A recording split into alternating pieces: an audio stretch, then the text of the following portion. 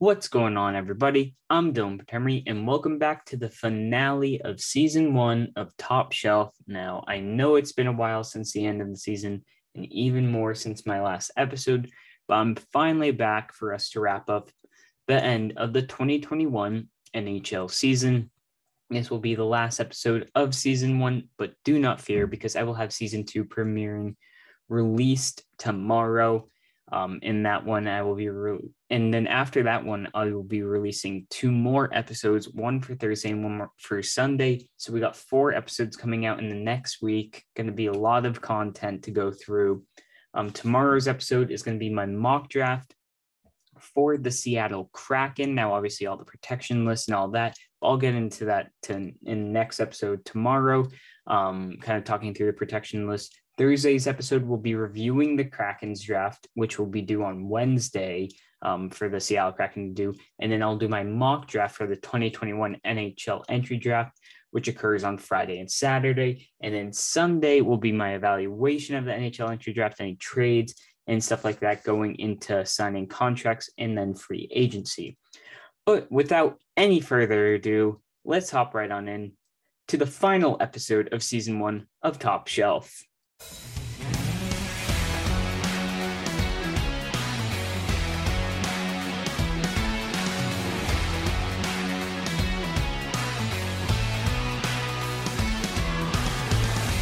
Alrighty, so obviously the season has come to a conclusion and the Tampa Bay Lightning are once again back-to-back champions.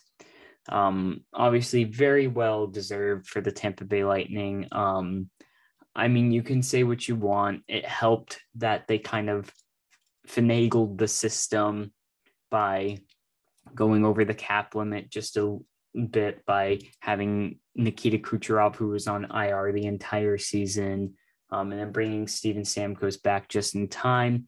They're going to run into cap issues this summer. Going to have to make some moves. They're probably going to hope the Seattle Kraken take one of their bigger players to take off a contract. Like Tyler Johnson, he's got a pretty big contract and probably not worth it. You got guys like Yanni Gourde and Andre Palat who might get taken. But let's talk about the team. They were very solid all around. Everyone knew the Tampa Bay Lightning were going to be really good. They were probably the favorites coming in the beginning of the season to win the whole thing. Andre Vasilevsky, he's one of the best goalies in the league. He's phenomenal. His stats in the playoffs, he went 16-7, had a .937 save percentage, which was the best in the playoffs, and a 1.9 goals against, which was second in the playoffs.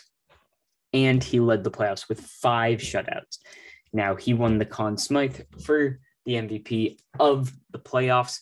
Obviously so. He was phenomenal. You can say all you want about all the other Lightning and how stacked their roster is, but Vasilevsky deserves all the credit. He is a phenomenal goalie. You could probably call him the best goalie in the league. Back-to-back, played every single game in the playoffs this year and last year. He's basically the main reason why they're there. If he wasn't there, they would have to go full offense, and he's just phenomenal. Not enough could be said about him. Obviously, there's other guys on the team too, like Nikita Kucherov, who only played the playoffs this season. Although he did impress, 8 goals and 24 assists for 32 points, which 32 points led the Tampa Bay Lightning and the entire NHL in the playoffs. And so did his 24 assists, led both the NHL and the Lightning. Obviously, another guy who really stepped up and has really risen to fame and stardom is Brayden Point. Brayden Point had 14 goals and 9 assists and 23 points. He led his team in goals, and Point's just been phenomenal. He came up last couple years, and really has established himself as a number 1 center. There's no doubt he'll be getting a very good contract. Brayden Point is fully deserving of it, a number 1 line center. Steven Stamkos played second to him, which says a lot because they even have Stamkos, people said Stamkos can't lead the Tampa Bay Lightning when they lost the cup in, I believe, 2012 it was. Yeah, they lost the Stanley Cup then, and people were saying that he's not going to be able to lead a team he's not a real captain, but look at him now back to back. Obviously, it's great for them that they got to win it in front of their fans last year with COVID. They were in the bubble. It was nice for them to win it in Game 5 at home. Didn't sweep the Canadiens, but the key to this Lightning was also their lethal power play. Their power play accounted for 30% of their goals in the playoffs, and their power play went 32.6%, which was ranked third in the playoffs. And then also on top of that, they had a solid penalty kill, which was at a rate of 84.1%. Very, very solid. Anything above like 80 is good, and anything above like 20, 25 is good for a power play. So above average, phenomenal in both of those. And they didn't have an easy route either. It's not like they were just gifted a route to the Stanley Cup. They had to play the Florida Panthers, who gave them a really tough time. Panthers obviously were without Ekblad, but they went 7 games against them. They had to face the Carolina Hurricanes, who were one of the younger, more like very fast-paced teams, kept up with them. Then there was the New York Islanders, who had Semyon Varlamov, who was just getting hot in net. The Islanders, a very good defensive team, very gritty. Were able to get past them. And then obviously the Montreal Canadiens, who were a dark horse, but played phenomenal in the playoffs. Now, we can't forget about the Montreal Canadiens and what a good fight they put up in this year's playoffs, obviously losing in 5 games, but it was a pretty tight matchup between them and the Lightning. Was not high scoring. They did not get blown out. They made it all the way to the Cup final. I said at the beginning of the playoffs that I really like this Canadiens team and that they were my dark horse to win the Stanley Cup, and they almost got there. I knew they hit a phenomenal start to the season, fell off, but I knew that they could just find that little extra kick and make it. Obviously, Carey Price, the main man, he was on fire. He put up a 13-9 record, which is all right. But the biggest thing is that they get through it and that they get through to the next round. And he had a .924 save percentage and 2.28 goals against. Other players for the Canadiens who really stepped up this playoffs, Nick Suzuki, one of their young centers. He was their first-line center, stepped up, leading the team in points with 16. But also Cole Caulfield, who came in, played only a couple seasons at the end of only played a couple of games at the end of the season. Didn't make the lineup originally for the Canadiens in the playoffs, and then they inserted him in. And what type of kid he's going to become. He brought so much energy into this lineup. He was present in every single game. You always knew where he was. His size did not seem to be a problem at all. The biggest question is, can he do it with his size? Yes, he can. He's phenomenal. He had 12 points, which was third on the team. And if you saw that goal he scored against the Vegas Golden Knights with that move over Shea Theodore, just chipped the puck up over his stick, went around him and took it short side. Obviously, his shot is phenomenal. Cole Caulfield, quite the player, obviously will be on the team next year. Should be very exciting. The Canadiens have a pretty bright future with the young talent they have.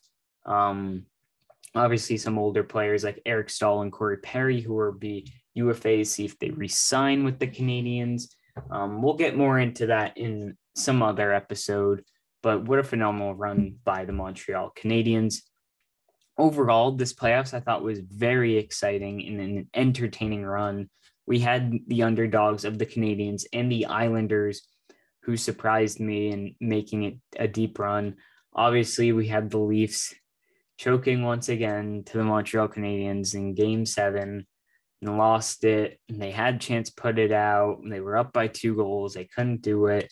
We had the Oilers get swept by the Jets, which some people saw coming, saying McDavid can't do in the playoffs. I don't know if I would blame McDavid for that, but they did get swept. But then we saw how bad it looked for the Oilers even worse when the Canadiens went and swept the Jets. Obviously, having the fans back was the biggest thing, though, this playoffs. Having fans for the playoffs is really what makes that playoff atmosphere. Last season, some players said it didn't feel the same and that it didn't feel like a playoff game for them, probably because of the fans and the atmosphere. But it was just great to have fans back, and hopefully next season get back on track to have an 82-game season. So now we can move on to the end of the season awards, where we will be seeing how my predictions had turned out from the beginning of the season of who would win the trophies. We obviously had the trophy award winners announced. So the first trophy is going to be the Calder Memorial, which is given to the Rookie of the Year. My prediction was Alexis Lafreniere. He got out to kind of a rough, slow start. And my second pick was Kirill Kaprizov, who did end up winning it.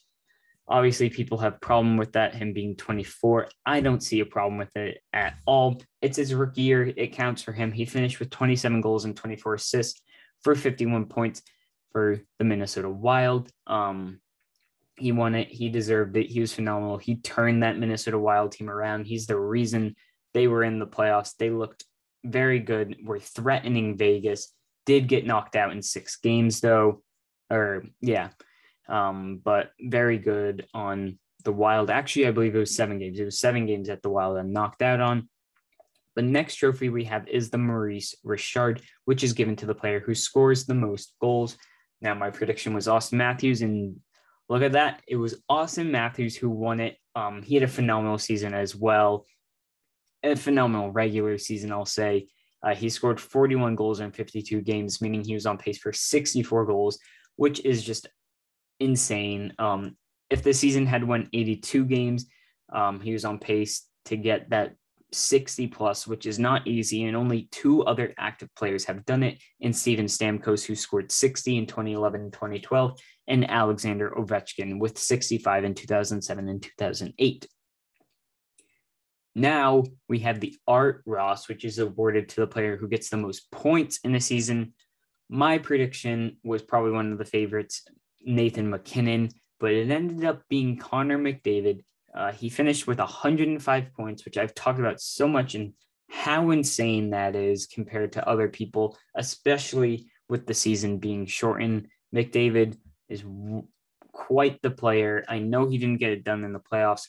I'm not blaming McDavid for that. You can't expect one player to carry the entire team. People are saying he's not a playoff performer. He put up some pretty good numbers in the 4 games that they played, I guess you could say. I would not be blaming McDavid. I think you put him on a better team and he would help and amplify that team.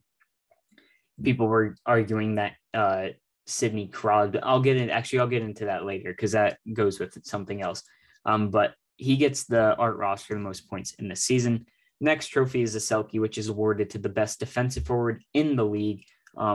My prediction was Patrice Bergeron. He's kind of a safety pick to go. He gets nominated every year. I think he got nominated for his 8th straight year as a finalist. The winner was Alexander Barkov of the Florida Panthers, a phenomenal player. He averaged 20 minutes and 56 seconds time on ice, which is just over a period of playing. 54.9% face-off percentage, which ranked 8th in the league. And he had 38 takeaways on the season. Alexander Barkov, a phenomenal player. I wouldn't call it a breakout year, but he really did have a very, very good year alongside Jonathan Huberdeau. And very young player entering into his prime is really going to help amplify this Florida Panthers team, a part of that core of him, Huberdeau, and Ekblad.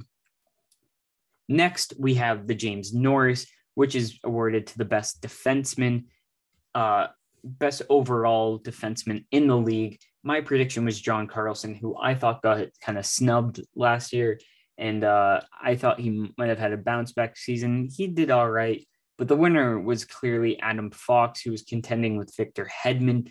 Adam Fox, he did have a breakout year this year.